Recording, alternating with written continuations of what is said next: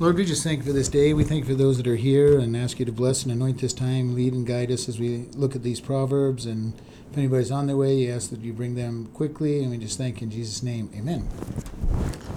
All right. Proverbs 26, verse 1. As snow in summer and as rain in harvest, so honor is not seemly for a fool. As the bird by wandering, as the swallow by flying, so the curse causeless shall not come. A whip for the horse, a bridle for the ass, and a rod for the fool's back. Answer not a fool according to his folly, lest you also be like unto him. Answer a fool according to his folly, lest he be wise in his own conceit. And we're going to stop at those 5 verses and look at them. The first one, as snow in the summer or rain in the harvest, so honor is not seemly for a fool. And this is, we all know that snow in summer would be something that would be really bizarre and abnormal, and in Israel, rain in harvest time ruins the crops, as it does in any place, because once it rains on you eat, you have to stop for a period of time before you harvest it, otherwise you're going to ruin it with mold and mildews. And so they're saying, and in Israel, it very, very rarely rains during the harvest time. As pretty much any place that is a proper farm country, the autumn does not usually see a lot of rain. And it says, as unusual as those two are, so is honor to a fool. And we've talked about a fool as one who denies God, does not apply knowledge, and honoring a fool would be is unwise. And if you've ever seen a fool that's been honored, you see how unwise it is. Because they think they're all something and they don't have any knowledge, no understanding, and it goes to their heads. As a bird by wandering and a swallow by flying, so a curse causeless shall not come. And God, he's telling us that, if somebody curses you and you don't deserve it, God is not going to let that curse be applied. And it says just like a bird that, or a swallow, they get away from most traps. And you see that, the biggest way they catch a lot of birds is to send a big net, and even that doesn't get all the birds that it aims after.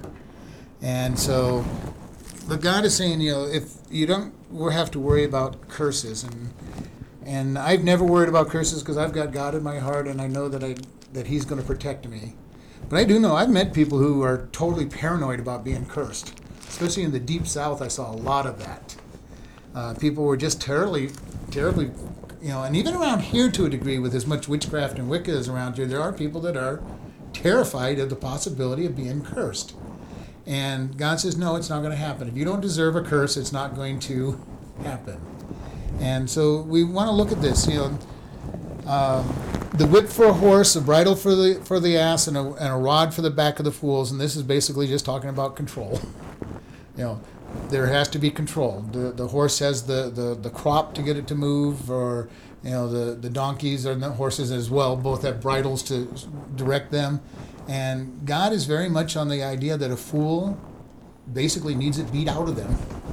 And that's we're seeing it. God says the children are to be reared, and the rod of discipline is to be used on the kids, and we're seeing a generation raised with no discipline. And it's a sad thing when you look at teenagers and what everybody out there who have had no discipline. When I first moved out to Kingman 11 years ago, I worked with some of these high school students who thought they ran the business. And I'm going, I run the business, you're the employee, well, you can't make me do anything. I go, I also don't have to pay you if you don't have a job. They're learning discipline in the business world when it's kind of late. They really need to be taught it from their parents, people when they're still young enough to be directed and bent. And in our world, we're teaching people, especially kids, everybody's all equal. You all deserve to be rewarded. And then they hit the business world, and the business world's not playing that game. And for the first time, they're told they're not just as good as everybody else is when they're 16, 17, 18, 19, 20. When it's probably the worst time in their life to be told for the first time ever that you're not as good as everybody else, because they're already struggling with it, and they're being thrown in the workforce or the college system, and they're being told you're not as good as everybody. And I think we're hurting our our kids and everything with that mentality, because it's not what God said. God said, train them up, teach them, discipline them. And his discipline was rather sharp. And I will agree, when my kids were growing up, they got spankings up to about 7 or 8, and after that they started getting different disciplines because they were starting to get big enough that spankings weren't the best discipline necessarily. And so we wanted to be able to say what is best. What is best. For a kid who's concrete, you smack their hand or their bottom and they're going, okay, that hurt, I'm not going to do it anymore. And discipline always hurts. Always hurts. Even if it's an employee losing their job, that hurts. And it might hurt a lot. And so we need to teach discipline. All right, verses 4 and 5 are really one that makes people crazy. It says, answer not the fool according to his folly, lest you also be like him. And then it turns around and says, answer the fool according to his folly, lest he be wise in his own conceit. And we're going to look at what that means. The first part of it is we don't want to answer a fool according to their folly, because I've done it before. I've bantered with somebody and argued with them back and forth, and they just decided, it became obvious real quick that they weren't going to believe a word I said, and it wasn't going to change their mind. And if you come across somebody like that, you just stop talking to them, because it's not worth the effort. Because you can make the best arguments in the world and they're just not listening. I had that happen a couple of years ago. This one kid, all he wanted to do was argue philosophy and all these things, and and I'd answer it, and then he'd come up with some other thing, and I'd answer it, and he'd come back up with the same argument that he'd already given out, and I'd answer it, and after a few times I go, no, I'm not playing this. It's not. I don't have time to play this game, because it was he was being a fool. He really was. He'd already had the answer. He knew what I was going to say, and he'd keep throwing the same arguments up. You waste your time. And when I witness to people, it's the same thing. If they're not listening, there's thousands of other people to go talk to. I don't need to waste time with one individual. But by the same token, it says, answer the fool according, lest he be wise in his own eyes. You do need to give them an answer and try to give them an answer, but and see if they're going to listen. Otherwise, they think they've won the argument. If you don't answer them at all, okay, I won the argument, I'm right. And so we want to give them their answer, but we want to determine very quickly, are they really a fool who's not listening, or can they be trained? And if they can be trained, then it's worth spending time with them and explaining everything. If they can't, then next. Next, because it's not worth it. All right. What are we on now? Proverbs 26. That's Sunday night. It's been a long time since you've been here. Yes. During the daytime, anyway. All right. We have it interactive, too. If somebody has a question or as we go along, we can ask questions. So that's the definition of crazy. Inquiring. Doing the same thing and expecting a different result. Expecting a different result. Yeah. And that's basically what it's saying. He's crazy. Don't be crazy trying to keep answering the same questions and over. And I've seen a lot of Christians do that. They're so wanting that person to make, come to the right way of thinking. They'll keep repeating the same argument, sometimes for months, and it's like, stop. They haven't listened after a few sessions, and they're still asking exactly the same question. I mean, it's one thing to see the question morph a little bit and change, and but to still be asking exactly the same question, then you got a problem. It's right after Proverbs. Did you find it? I'm in Proverbs. Okay. Okay. Verse 6. He that sends a word by the hand of a fool cuts off his feet and drinks damage. The legs of the lame are not equal, so is a parable in the mouth of fools. As he that binds a stone in a sling, so is he that gives honor to a fool. As a thorn goes into the hand of a drunkard, so is a parable in the mouth of fools. The great God that formed all things rewards the fool and rewards transgressors. All right. This first one, he that sends a word or a message by the hand of a fool cuts his feet off and drinks damage. And basically it's saying, a fool is easily distracted. We've had this proverb before. And if anybody's ever sent somebody a message by an unreliable person, then you know what that amounts to. I had a guy that I didn't really think of him as a fool, but I told him, he was going to go someplace where my dad was. And I said, hey, when you see my dad, say, tell him I said hi. So the message that he gave the guy was, Ralph said to tell his old man hi. Okay, now I would never use that language referring to my father ever. And my dad looked at him and said, is that the message my son told you to give? And he goes, well, yes. He goes, no, there is no way that is the message, because he knew me and knew the language that I would use, and he had just turned it into something he would say.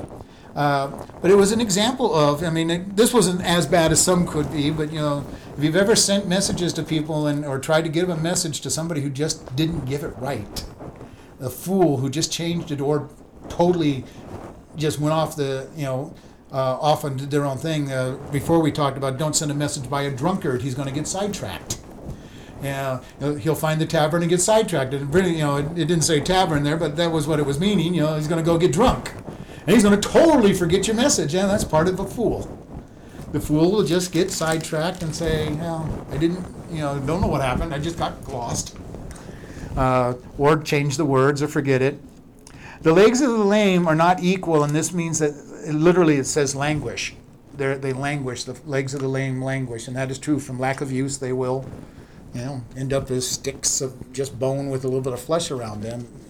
So is a parable in the mouth of a fool. And a parable, Jesus spoke in parables, stories that have a lesson attached to them. And it says, number one, a parable probably is too much beyond a fool anyway. To be able to give a lesson is probably too much for them anyway. And he says, just like the legs of the lame languish, so is a parable in the mouth of a fool. It's worthless. They're not even going to understand it in most cases. And that's why Jesus spoke in parables, so the people who were basically foolish were not going to understand it. And then he explained it to the disciples. And then we get the benefit that the disciples actually wrote the explanation down for us. That was really nice of them when they wrote the Gospels, that they actually put because we wouldn't have understood most of those parables any better than the people did when they heard them, because it wouldn't have made a lot of sense without the explanations behind them. And, and here, the parables in the mouth of a fool, they're just not, there's no reason for it. And he goes on to say, he that binds a stone in a sling, so is he that giveth honor to a fool. And if you've ever used a sling, the last thing you would do is bind it in there. You're not going to tie it into the sling and then try to throw it. Nothing would happen. You set it in the pocket and then you throw it. You don't, okay, let me tie this thing in. That would be the ultimate of the lazy person. It won't stay in, so they tie it in so it stays in. When you think about it, it's a really crazy thought. I'm going to put it in the sling so I can throw it, but I'm going to tie it in there because it keeps falling out. But that's the same idea of giving honor to the fool. And it's just not something that you should do. The fool should not be honored. And it's not a good thing because they don't deserve it. The fool denies God, the fool denies knowledge. And we know from the beginning of the Proverbs, the fool has said in his heart, there is no God. They reject everything. And when I was going to college, I met lots of fools who had honor. Most of them had a little PhD behind their name. And many of them didn't have a clue what they were talking about in most cases. And I was a business major, and I went to a lot of business management classes. And having been 15 years in management, I'd get into these management classes, and I would listen to what those idiots would say about management, and I'd look at how long they'd been teaching, how long they got their degree, and most of them had never been, at least the ones I disagreed with, had never spent a day managing. And they were teaching people how to manage. And it made no sense. And you would read their books, because they always taught from the book they wrote about how well they could manage if they ever had the opportunity. And you're going, who in their right mind would even try what you've said? And I had lots of arguments with many of them, and because they were fools. They had never done, and the one thing you never want to try to do is teach somebody something you've never done. It's amazing when you meet somebody who's an expert and they've never done it.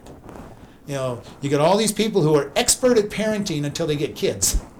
They have all the answers on how to raise a kid until they get a kid. And then they find out that most of what they've been speaking all their life is worthless. And that's not the only field, but that's the one I can remember the most. You've always got a friend telling you how to raise your kids, and they don't have any kids and never had any kids, and they're telling you everything you're doing wrong about raising your kids. Fools being elevated, and a lot of times they'll get the honor. And that's where that, is bad. It's a bad thing when that happens. As a thorn goes up into the hand of a drunkard, so is a parable in the mouth of the fools. And that's the idea of a drunkard usually will not feel anything when it happens. And that's the idea. They could, step on things, get themselves cut and not feel it till the next day. And again, that whole idea of, a parable, good teaching in the mouth of a fool. It just doesn't make sense. It's not something that is reality. The great God that formed all things both rewards the fool and rewards transgressors. And this is kind of one of those funny things, because we don't usually think of discipline as a reward, but yet it really is. Discipline is a reward. It is, the purpose of it is to pay back what you deserve, and in this case, reward literally means wages. In the New Testament, we're told the wages of sin is death. Okay, so we earn death, and that is our reward for not turning to Jesus. Well, he says, when you do wrong, you're going to get a reward. It's not really a reward you want, but you're going to get that reward. And when my kids were growing up, I'm going, you have it one of two ways. You can either obey and get the benefits of obedience, or you disobey and you get the benefits of disobedience.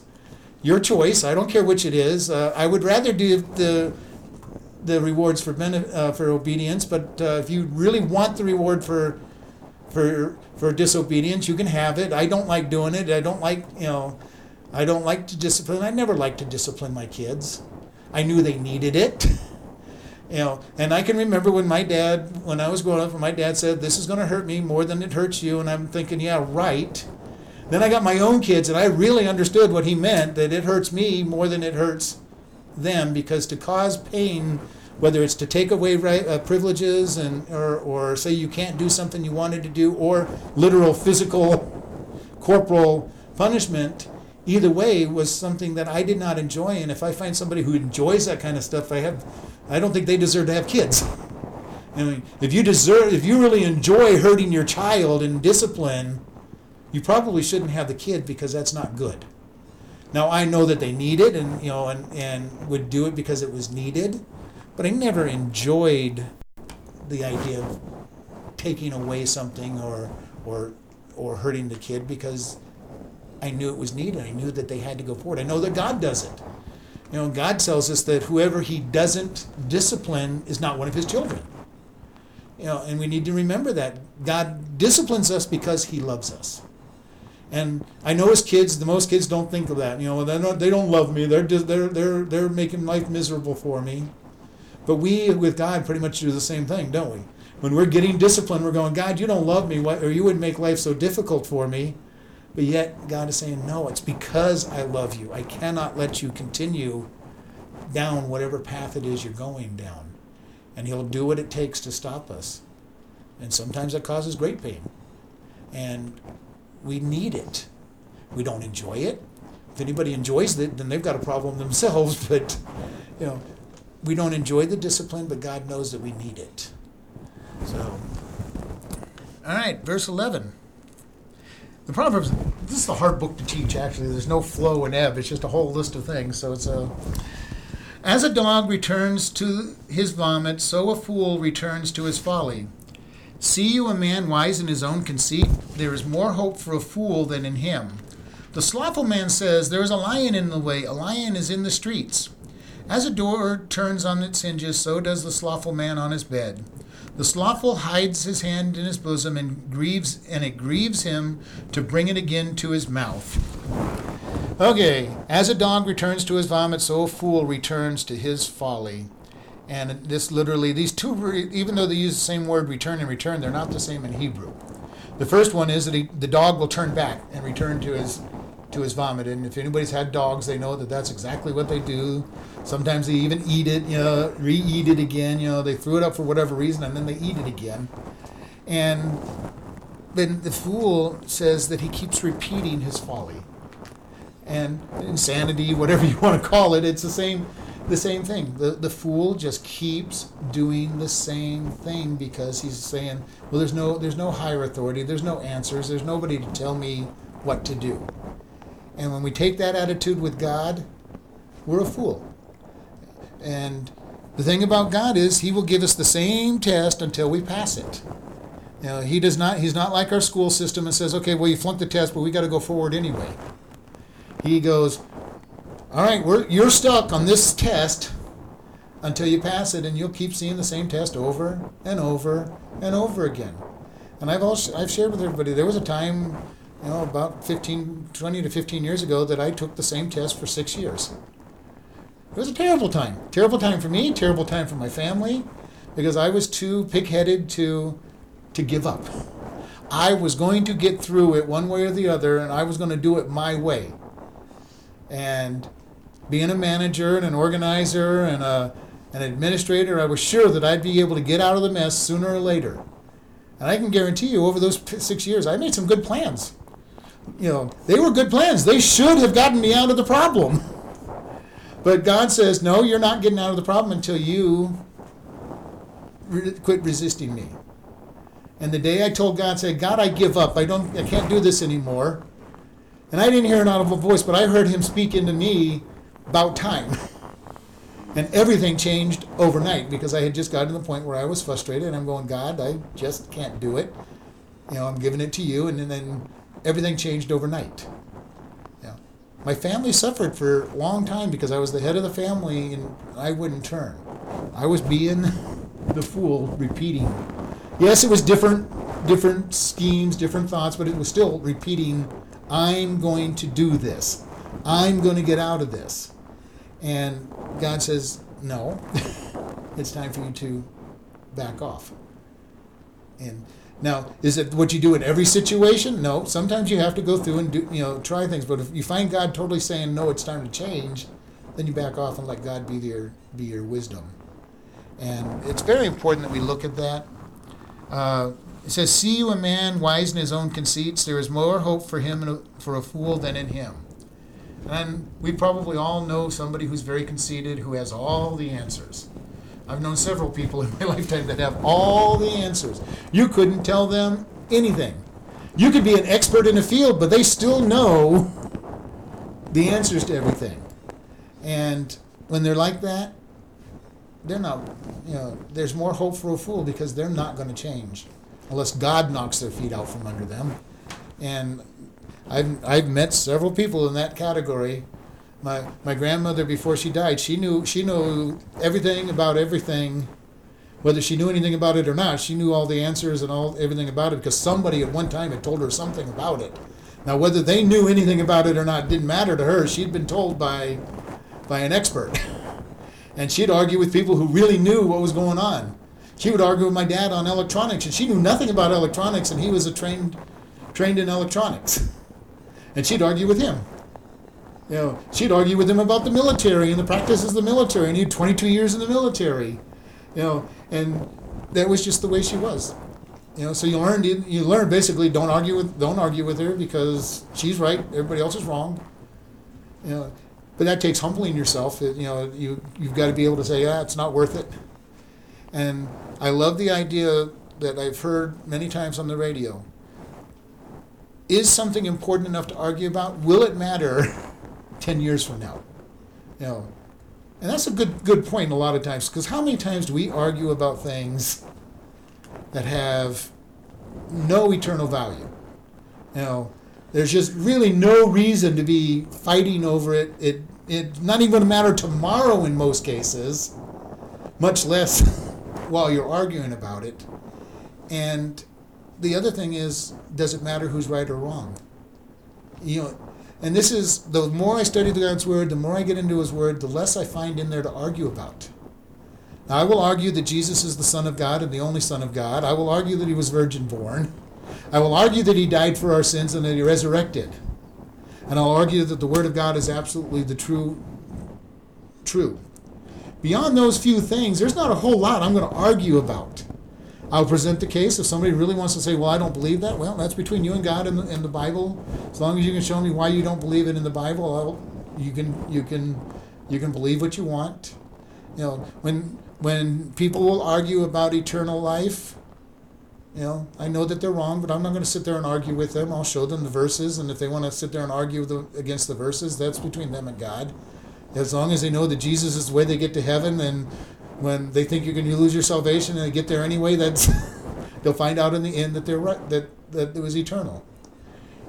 When we talk about the end times or eschatology, and we're going to be starting the book of Revelation here next Tuesday, and there's not a whole lot there I'm going to argue it, because I've been studying it long enough and have watched it ebb and flow and go backwards and forwards, and we'll teach what it says and let people, and I'll teach the different sides of things and let people make their decisions on that, because I'm not going to be dogmatic about it. It's in the future.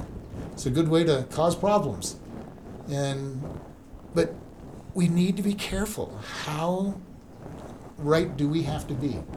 Do we always have to be right? If we do, we're going to have lots of problems. People aren't going to want to be around us if we're always right, or at least if we think we're always right. Bad enough if somebody is always right, but if they think they are, it's worse. The slothful man says, there is a lion in the way, a lion is in the streets. We talked about this before. How wild are the excuses of a slothful person? I live in the city, I live with their streets, but there's a lion in the streets, so I'm not going out of my house. Basically what this verse is saying. If you live down in the middle of the wilderness, you might be able to say there's a lion out there in my property and be true. Not too many lions go into the towns and the cities. It would be like somebody here in Chloride saying, there's lions out there in the streets, so I'm not leaving my front door, so I can just stay in bed. And everybody look at him like, okay, right. Is there the possibility of a mountain lion strolling in here? I guess it's a slim possibility. There's more possibility of a lion being out in your yard, or your street, out there in the middle of the valley, but not here in town. But this is that whole idea that the slothful will make up some really crazy stories. And believe me, having managed employees, I have heard some really crazy reasons for not getting a job done. Not necessarily lions, but I've heard some really whoppers of why a job didn't get done, and it wasn't because they were busy or had all these other things. It just they didn't want to do it. And I had a guy, he used to be able to tell you the greatest stories. Sometimes I gave up just because his stories were so original and wonderful that it was okay. I'm not going to sit here and argue at this point. He knew not even to tell a story if I had a certain look. If I was angry enough to have a certain look on my face toward him, he didn't even try to give me any story, because he knew that if he gave me a story, I would probably suspend him. But the sluggard, the slothful person is, just going to make up reasons. Verse 14, as the door turns on its hinge, so does the slothful person on his bed. Backwards, forwards, side, turning around. It's just, he won't even get out of bed. One side gets a little sore, he goes on to the other side. Then it says, the sluggard hides his hand in his bosom, and it grieves him to bring it up again to his mouth. So lazy, he won't even feed himself. I haven't seen too many people that are that lazy, but I guess they might be out there, huh? It's Judy's business, she may have. Well, that's not being lazy. That's just not able to She's in nursing care. taking care of people who can't take care of themselves. That's not due to the fact of being some lazy. People can and they don't. Yeah. They play that too thick. Yep. In verse 16, the sluggard is wiser in his own conceit than 7 men that can render a reason. He that passes by and meddleth with strife, belonging not to him, is like one that taketh a dog by the ears. As a madman who casts firebrands and arrows and death, so is a man that deceiveth his neighbor and says, am not I in sport? There is where no wood is, there the fire goes out. So where there is no talebearer, strife ceases. The sluggard is wiser in his own conceit than 7 men that can render or restore by reason. And this goes back to what we were saying earlier. If you're always thinking you're right, doesn't matter how many people give you good counsel, good advice, and good answers. And a couple of weeks ago we were studying that in the multitude of counselors there is wisdom, and that is something that wise people seek counsel. Good leaders seek counsel. They're ultimately knowing they've got to make the decision, but they seek advice from other people, weigh that advice, and then do whatever they think is right. Whether it matches the advice or not, but at least they've listened to what others have said.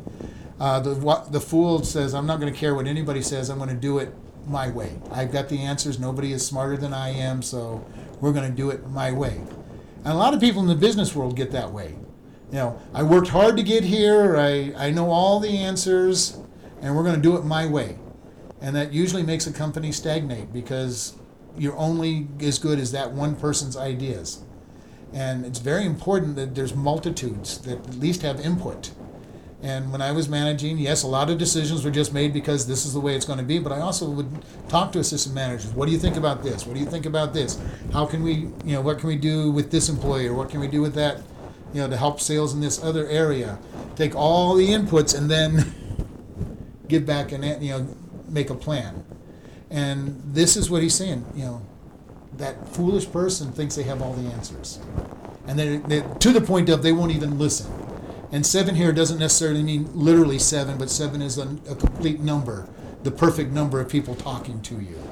And this is why husbands and wives need to come together and talk about decisions and think about decisions. Ultimately, according to the Bible, the man is the head of the house. He will make the decision, but he needs to take his wife's opinions into thought and into consideration. My wife is much better on emotional things than I am, and a lot of decision making, and I need to work with her. We made a great team when we would go visiting people, because she would talk to them, she'd get them engaged, and then the problems would come up, and then I could come in with the Word of God and say, here's your answer. For me to draw that out of them is not my skill set, but she has that skill set. So we made a good team going out and doing things. And we need each other. We always need each other, because nobody has all the answers except for God. And God can give us the answers, but he usually helps give it to us through others. And so this is that whole idea. Don't be so set in your ways that you're the one that has all the answers. All right. He that passes by and meddles with strife belonging not to him is like one that takes a dog by its ears. Now, anybody who's ever had a dog, if you want to take your dog by the ear, you're going to get bit. You don't pull the dog. I mean, you can pull the dog's tail before you can pull their ears usually. And in this case, you want to remember that dogs in this particular time were not the tame, domesticated indoor animals that we have. Our dogs you can probably pull by the ears more often, because they're still going to react with a little snap. They may not take your arm off like a wilder dog would, but they're going to snap at you usually, unless they're very, very, very passive and submissive. But these were more wild dogs. In this day, your dog was a guard. You gave him just enough food to keep him from starving to death, but you kept him basically mean, because they were guards. They weren't one that you left your kids alone with, because they weren't the trusted house pet that we have nowadays. They were not considered pets. They were working animals. You might train them to help you with the sheep or something, but they were animals. And it's funny when you talk to people who still think that way, ranchers and farmers. Their animals aren't pets. Their animals are working animals. They get sick and die. Okay, goodbye. You've been a good dog. Get another dog. And you teach that one to be a working dog. I've got a friend who keeps about a dozen cats, and his cats are not indoor cats. They're right on the edge of being feral. They can actually touch them and play with them a little bit, but they are kept feral because he's using them in his farming area to keep the mice away and the rabbits away, and he wants his cats to be not wild, not that they will attack his family and everything, but he wants them kept right on that edge of hunger so that they will be working animals. And this is, we want to remember these dogs that they're talking about. You wouldn't grab a fairly wild dog by its ears. It would, it would turn around and say, "You're not doing this to me," and it'll take your hand off. And it says the person who meddles in stuff that is not their business. There's all kinds of people that do that. Now, if it's your business or you're trying to protect somebody from being hurt, it kind of becomes your business. That's a community business to make sure somebody's not getting hurt and make the phone call, whatever it takes. But we have so many people that are busybodies. They're in everybody's business. They're calling the police before they even know what's going on. They hear a noise and they're on the phone. Yeah, you got to get over here. This person's being beat to death. And it's a person fell down and screamed in pain because they fell down off the step or something. And they're saying they're being abused. Or and you've got these people that are always right there. Your kids are misbehaving. How do you know my kids are misbehaving? I'm sending them on an errand. They're by themselves. Going to the store. They're not misbehaving. And all these things that go on, and people will call and get in people's business. And the Bible says, that's not a wise thing to be doing. Be in what you're supposed to do. As a church, we are to love one another, build one another up, and we're not to judge one another in one sense, but if it, just getting in their business all the time. But if there's something that's harming, for me as a father, if anybody did anything that's going to harm my family, I'm going to come after them. As a pastor, if somebody's doing something that harms the church, if they want to harm me, I don't care. If they want to harm the church, then I'm going to protect the church, because that becomes my business. But if all they're doing is, and we said this over and over, if they have a sin in their life and they're coming to church and they're not trying to say, accept my sin and say it's okay or include others in their sin, I have no problem with them being in the church, because they need to be in the church hearing the word of God. Now, if they're trying to say, I'm into adultery and I'm going to have everybody, sleeping with me, now we got a problem. That person's not going to be in the church trying to drag people into their sin. And that point is like, okay, let's talk first, talk to them, and then get to the point. Well, you're not listening to me. Okay, church, we need to set this person out. They're not they can't come anymore. Very rare does anything ever get to that point, but it can. And this is what that's saying. Don't meddle. If I see somebody who I know is living in a sinful lifestyle, I'm not going to get involved in their life every single time, especially if I'm not invited into it. Hey, you got to, and we all know what those busybodies are like, trying to tell us how to live our life. When kids get married, the in-laws are the in-laws and family are a great example of butting into the new family's life all the time, if they're not careful. And it's very important that they stay out. That's a new family unit. They got to make their own mistakes. And usually, even if invited, you need to keep your mouth shut, because usually the only one they talk to is their family against the other family. And still, it's better you're your own family now. Get it worked out. And it is critical. In-laws can be a big problem. Grandparents can be a big problem, trying to tell you how to raise your kids, how to settle, where you should live, what you should do. The new family's problems of where do you spend holidays? Do I go to, which family do we go? Do we rotate families? Do we just make our own and forget it all about the other families? And those decisions have to be made by the new family and not people meddling into something that is not their affair. And we see it all the time. Sometimes you see it at churches where pastors try to tell other pastors what they have to do and say, what business is it of yours? Now, if you're asked, sometimes they make good counselors. What would you do in this situation? But it's still that pastor's responsibility, because they stand or fall before God. And a husband stands and falls before God, and he is responsible for everything that happens in his family. Whether he takes responsibility or not, he's still responsible. And this is the sad thing in most families is, a lot of times the father will say, okay, honey, you take the kids to church, you're responsible for their spiritual growth. Well, Deuteronomy tells us it's the father's responsibility to take care of the kids' spiritual growth. So when the family stands before God, God's going to say, husband, what did you do? Well, I let my wife take it. No, what did you do? You were responsible. What did you do to make sure that it happened? And the crazy thing about this is when a man really truly takes charge of his family, the kids and the wife usually will come to church and be strong in the Lord. If the father is not active within the church, usually, whether the wife is very strong or not, doesn't matter. The kids, especially the sons, will drop away from the church. Because if dad doesn't need it, I don't need it.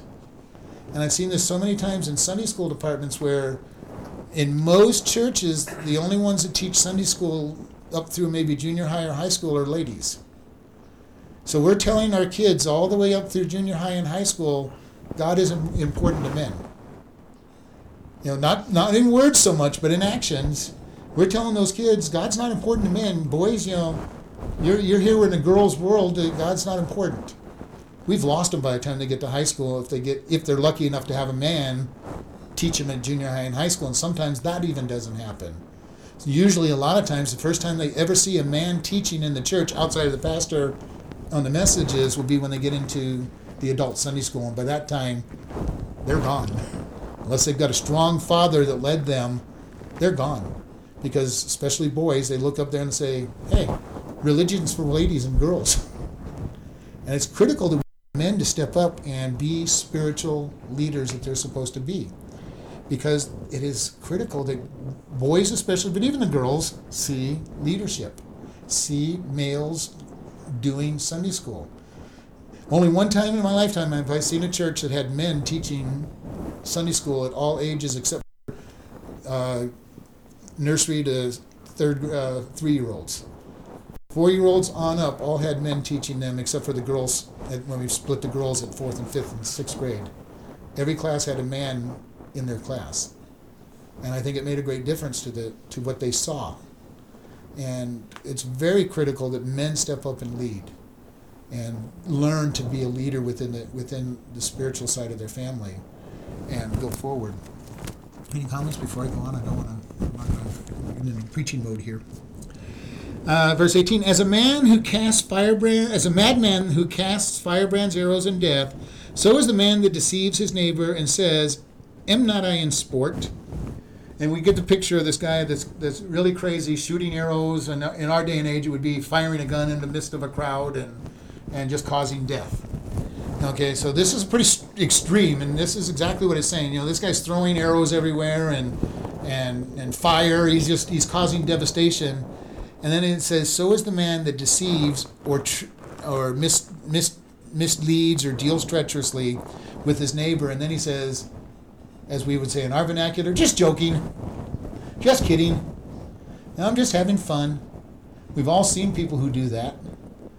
And there is a real meanness in that mentality. I'm going to treat you bad, but hey, I'm just joking, I'm just kidding. In reality, they're not. We know it, they know it.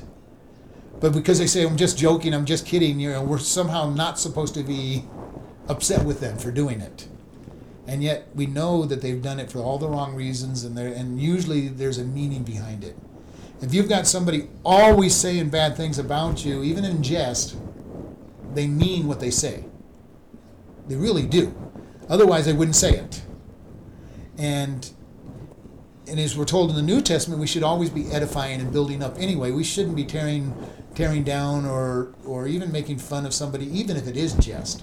I really don't like seeing that, even if it really is in jest, and you can tell that it was jest. It's not it doesn't have any edification. Philippians tells us, whatsoever things are pure, whatsoever things are good, whatsoever things are good reproach, think on these things. And if we're thinking on those things, then we're going to speak good things to other people, because we're looking at what can we bless them with.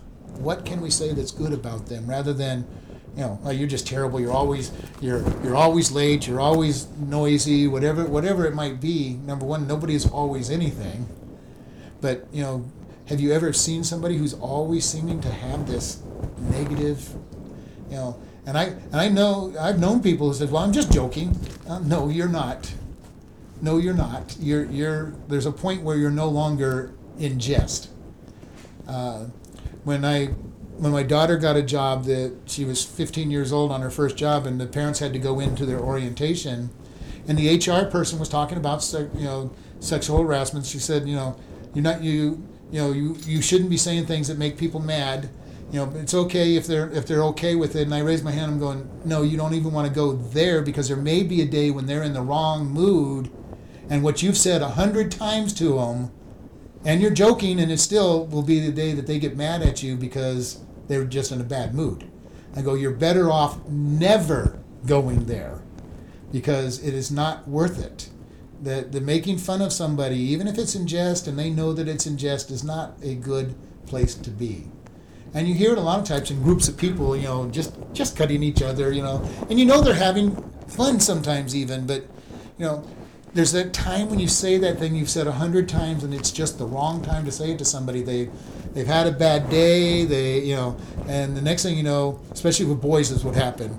You've jabbed at each other, you've poked at each other, and it's something you've done 100 times, and the one guy is just in a bad mood that day, and he beats up his best friend who did something he's always done. And the poor best friend's like, what did I do? And I did that a couple of times to my friends. I was in a bad mood, and they said something that was just, they'd said it before, but it was just not the time to say it to me. And I came unglued. And it happens. We've got to be careful. We don't want, and my advice is never start doing this. It's much better to always build up and edify rather than tear down, even if it is in a joking manner, and everybody knows that it's a joke. Where no wood is, the fire goes out, and where there is no talebearer, strife ceases. And this is a true statement. If there is nobody stirring the coals on a fight, the fight usually dwindles. You can't have a one-sided fight. No matter what, you can't have a one-sided fight, especially a verbal fight. If you refuse to participate in a verbal fight, it will die. It will. I've done it many times, just watched people sit there and try to pick a fight and don't respond. Is it easy to not respond? No.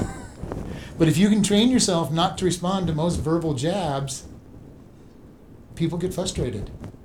It's a great way to win a fight, because you win, because they stop. And they can get very angry at that. Now, in a physical fight, you kind of have to keep them from hitting you, but on any kind of verbal tale-bearing, trying to stir the thing up, you see this in comedies a lot of times, where the person's playing the instigator on both sides. Hey, you know what they said about you? Yeah, you really got to think. Hey, you know what they're doing? And they're bringing the tales to both sides and stirring up the trouble and enjoying watching these two being mad at each other, who really don't even know why they're mad at each other, because this other one is the one causing the problems. And in a good story, that person always gets their comeuppance, but that doesn't always happen, and we know it doesn't. But the idea, we also need to learn to not listen to the talebearers. If they're trying to bring division, one of my greatest answers that I love to use when somebody says, well, you know what so-and-so did or said, or I go, no, but let's go talk to him and see. If you will tell me in front of them, I have no problem with you saying whatever you want, as long as they're here to listen. And I even, because I don't want to know the wrong somebody's doing. I don't want to know the bad that somebody's doing. And there's lots of people who seem to think, pastor needs to know all the bad that somebody's doing so somehow they can minister to them. God will show me what I need to know. And I don't need to know them after their flesh. I want to know them what God wants me to know, and I want to know them well enough to be able to give grace. Because grace is what matters. And when you're getting somebody sticking a whole bunch of negative thoughts in your head, it's sometimes hard to give grace, because you're thinking about all the bad stuff you think you know about this person. And I say think because usually when somebody's telling tales, they're not telling the whole truth. They may or may not be telling the truth as they perceive it, depending on whether they're trying to stir up trouble or just inform you. But they're always, every time you listen to somebody tell you something, it's one side of a story, even if it is the truth as they perceive it. And inevitably, every time I've had to deal with problems, somebody has always told the story to make them look good in the story. And there's been times I've actually watched and heard what was going on in the business world, then listened to both sides of the story and watched both sides basically tell me the truth, but leave out the parts where they caused problems and instigated the trouble, or raise the trouble. They left out, and he did. Well, what did you say? Well, what did you say? Give me the whole truth here. Well, I said this. Well, didn't you think that might make them want to strike back out at you? Well, yeah, I guess if I'd have thought about it. But we keep that talebearer out of the strife, and things dwindle, usually. And it's very true on there. And it's just like, if you want to stop a fire, quit giving it stuff to burn. Whether it's oxygen or burnable material, if you defeat it of one of its elements of burning, it'll go out, which is how most fire extinguishers work. You cover carbon dioxide or foam, and it can't get oxygen, it goes out. You stir the wood around a little bit so the embers go out, it'll go out. So this is what it's talking about. Verse 21, as coals are to burning coals and wood to fire, so is a contentious man to kindle strife. The words of a talebearer are as wounds, and they go down into the innermost parts of the belly. Burning lips and a wicked heart are like a potsherd covered with silver dross. He that hates disguises with his lips and lays up deceit within him. When he speaks fair, believe him not, for there are 7 abominations in his heart. So we're going to look at this. Again, he's going on. As coals are to burning coals and wood to a fire, so is a contention man to kindle strife. The same thing we just read. If you want to keep a fire hot, you keep the coals together. If you want to have some fun on a fire, you just take and move the wood apart from each other and watch it die quickly. You want to keep the fire going all night long, you bank the fire up in the corner, and you keep all the coals and the wood tightly put in the corner, and then in the morning you can just blow on those embers and it'll ignite with a little bit of tinder, and you don't ever have to strike another match, as long as you can keep your fire banked all the time. And this is what it's talking about, the contentious, the person who there are people who enjoy strife. And we call them drama kings and drama queens, unless there's something going on, unless people are at each other's throats, they're not happy. And if you work with somebody like that, or you have somebody like that in your family, it's a miserable life. Because you could have the greatest thing going on. Everybody's happy, you're having a great environment, and this person shows up, and all of a sudden everybody's at their throats. And they're usually good at making it look like it's not them. And it's just amazing how quickly things can turn when you've got a contentious person who enjoys the strife. Why they enjoy strife, I don't know. But because I've never been one to enjoy strife. And those are the type of employees that I usually got rid of as quick as possible. I don't need an employee that's going to cause commotion every time they come in. It's one thing just to be in a bad mood, and that's bad enough because it'll affect everybody. But somebody who's just always got to start, always, poke, we're gonna. And we do enough of that in our families. We all know the right buttons to push to irritate somebody, be that contentious person, and why we do it, I don't know. I think it's so that we can feel superior in some way. Look at this. I could make this person. We used to always do it with brothers and sisters. Brothers and sisters are really good about doing it. Sometimes parents to their kids or kids to their parents. A lot of times the kids want control, and I know how to make mom mad at me. I'll just have to do this, and she'll go off the deep end and scream and holler, and so they do that, and all of a sudden they've got control. So a lot of it is control. The idea of having control. He that hates disguises his lips and lays up deceit in him. When he speaks fair, do not believe him, for there are 7 abominations in his heart. Hatred. Hatred's a strong thing, and yet when people hate, they disguise it. A lot of times they disguise it. They don't let people know directly that they have hatred in their heart. But they stir up trouble. They're causing problems. And hatred is part of the flesh. When we look at that, when we talked in Galatians 6, the works of the flesh, one of them is hatred. The flesh hates. And the hatred comes from lack of control. I want to be in charge. The flesh wants to be in charge. And for some people, that's easier done than others. There's some people that are very controlling, and it's easy for them to control. But even the most submissive person has a degree of that desire to be in charge.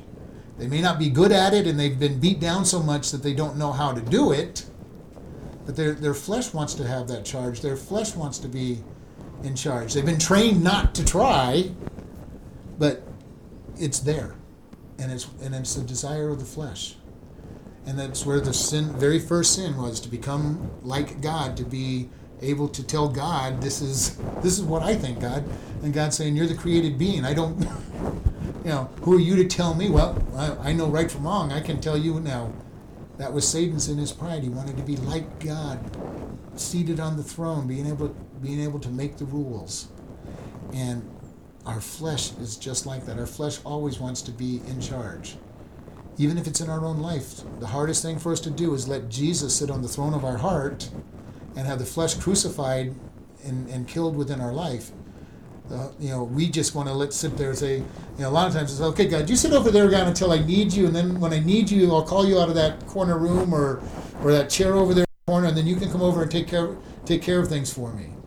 That's the flesh trying to rule. And we all do it to some extent or another. The more we follow God, the more we're been crucified, the more we've been sanctified, the more we let Him run our life, the easier it is to say, I'm going to go sit over in the corner, God, because you don't need me, and go ahead and do the work. Will we ever do it perfectly? Not until we're glorified at death or the rapture. But we should be getting better and better and better at it as we grow. As we grow in Christ, we should be getting more and more of our life turned over to Him so that He works through us. And that's the greatest thing. I've said it over and over. God's plan is perfect. He does the work and I get the rewards. If I'm trying to do the work, I don't get rewarded. And it may be good work. When He puts our works in the fire, wood, hay, and stubble burn. Okay? Now, stubble we know is really worthless. You can't use stubble for anything. Hay has got some value. It feeds a little bit. It can hold mud together to make bricks. It can, hay is very useful. Not very strong, but useful. Wood, we make houses out of it, chairs out of it, tables. Very useful, can be very good. Wood in this example is anything that I do in my flesh that may even help people. I'm helping people. That's those people that are going to stand before God and say, Lord, Lord, didn't die.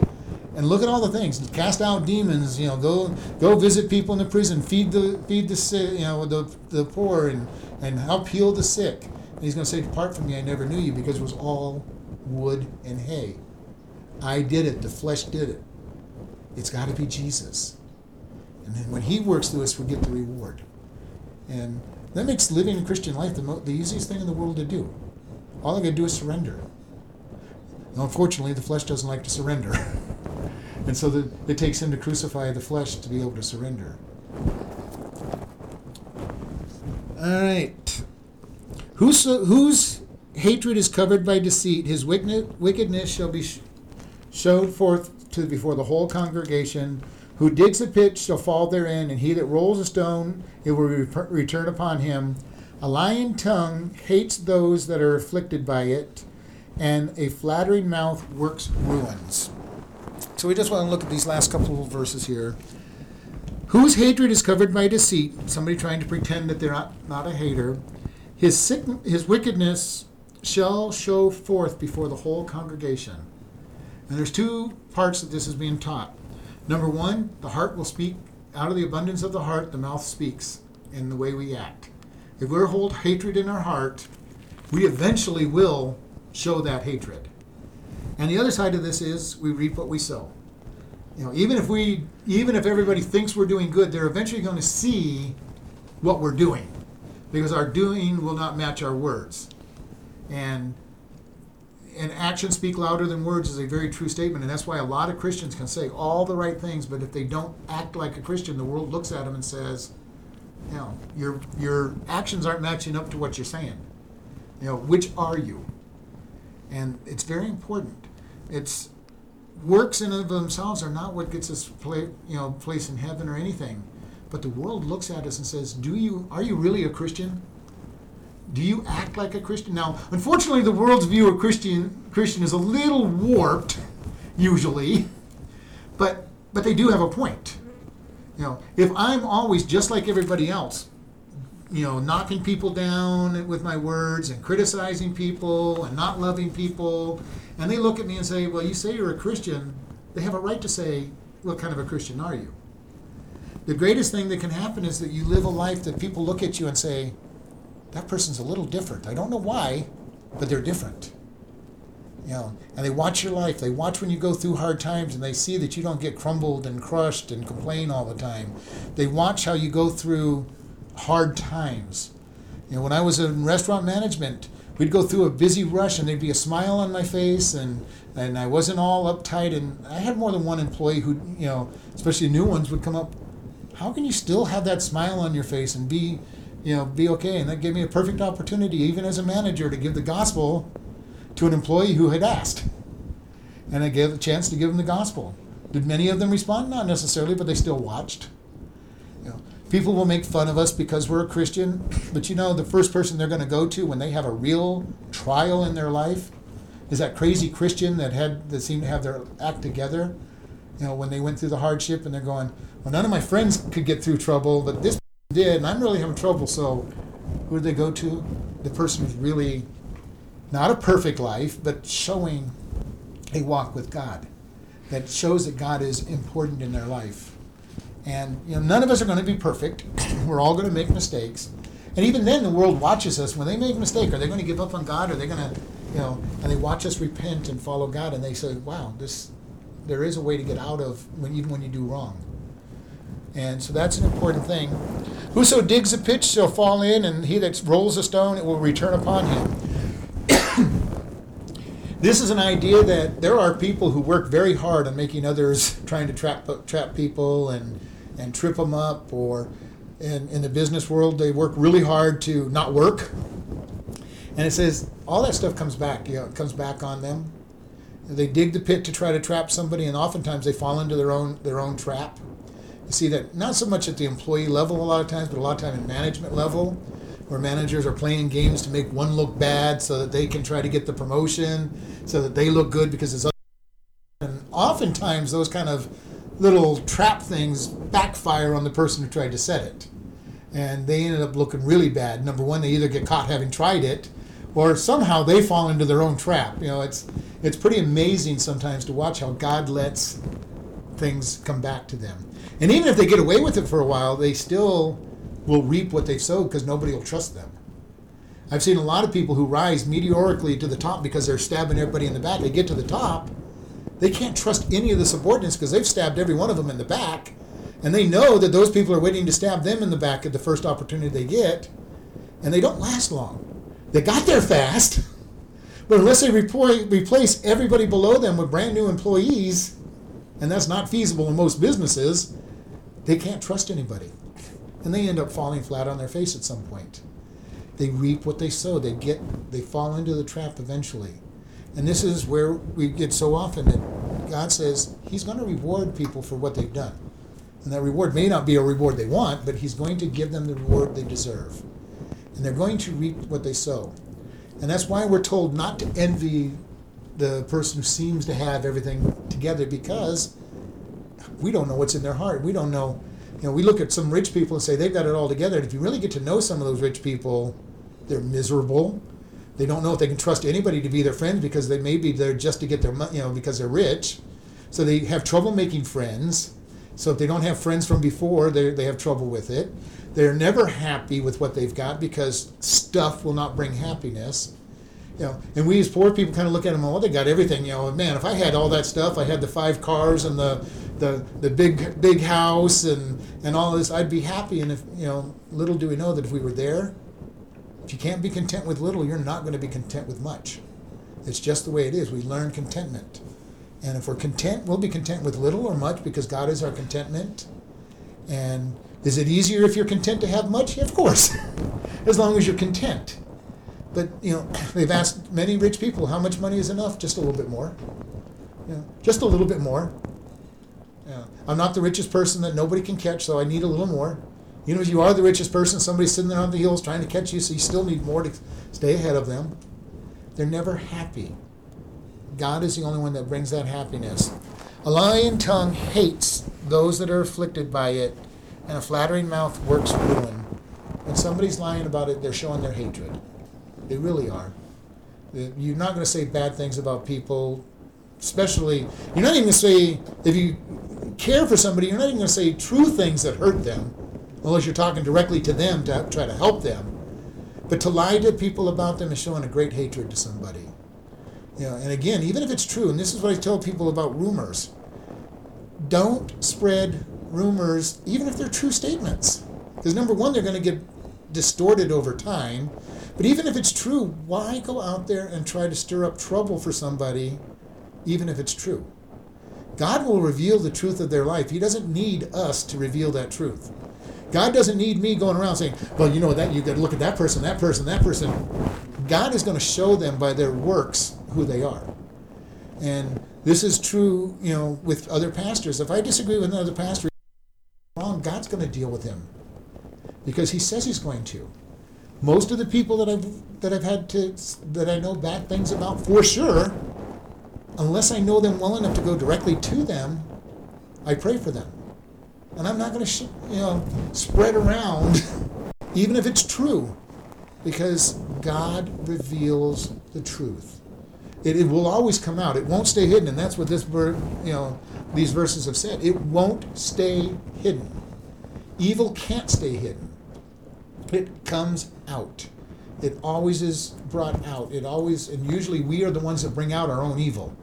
It's kind of amazing when you talk to somebody and you watch something, watch some of these TV shows like Perry Mason who leads everybody down this road, and he always gets an admission of guilt, which is not reasonable, but at the same time, I've seen this happen so often. You start making accusations, and somebody, just because they've been guilty, all of a sudden they break down and admit to what you thought, but you couldn't prove. But it is out there. The guilty conscience, just things will always work out. They will always be revealed. And ultimately, they will be revealed by God. God knows what they've done, and He is using it against them. There's guilty conscience, even if they don't think they have a guilty conscience. Everybody knows somebody who's guilty. They know they're guilty. Even though they keep doing it, they know they're guilty. And they're going to keep following it. And eventually, it'll come out. It always does.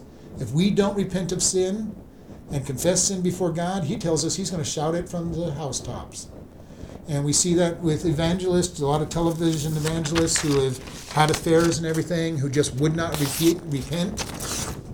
They were a very public figure that was making a sin, and God says, okay, if you're not going to repent, then we're going to make sure as many people as you're possibly going to be affecting are going to know about it.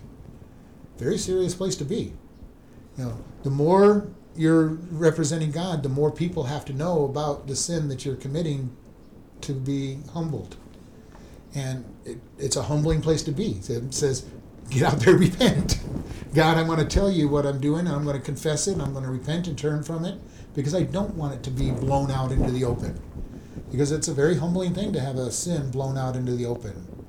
And God says it will be. It will always be. Let's close in prayer. Lord, we thank You for this day. We thank You for the opportunity to just look at Your word and see what You have to say for us. So, Lord, we ask You to help us to apply some portion of this message to our lives and as we go forward, and we just thank You in Jesus' name. Amen.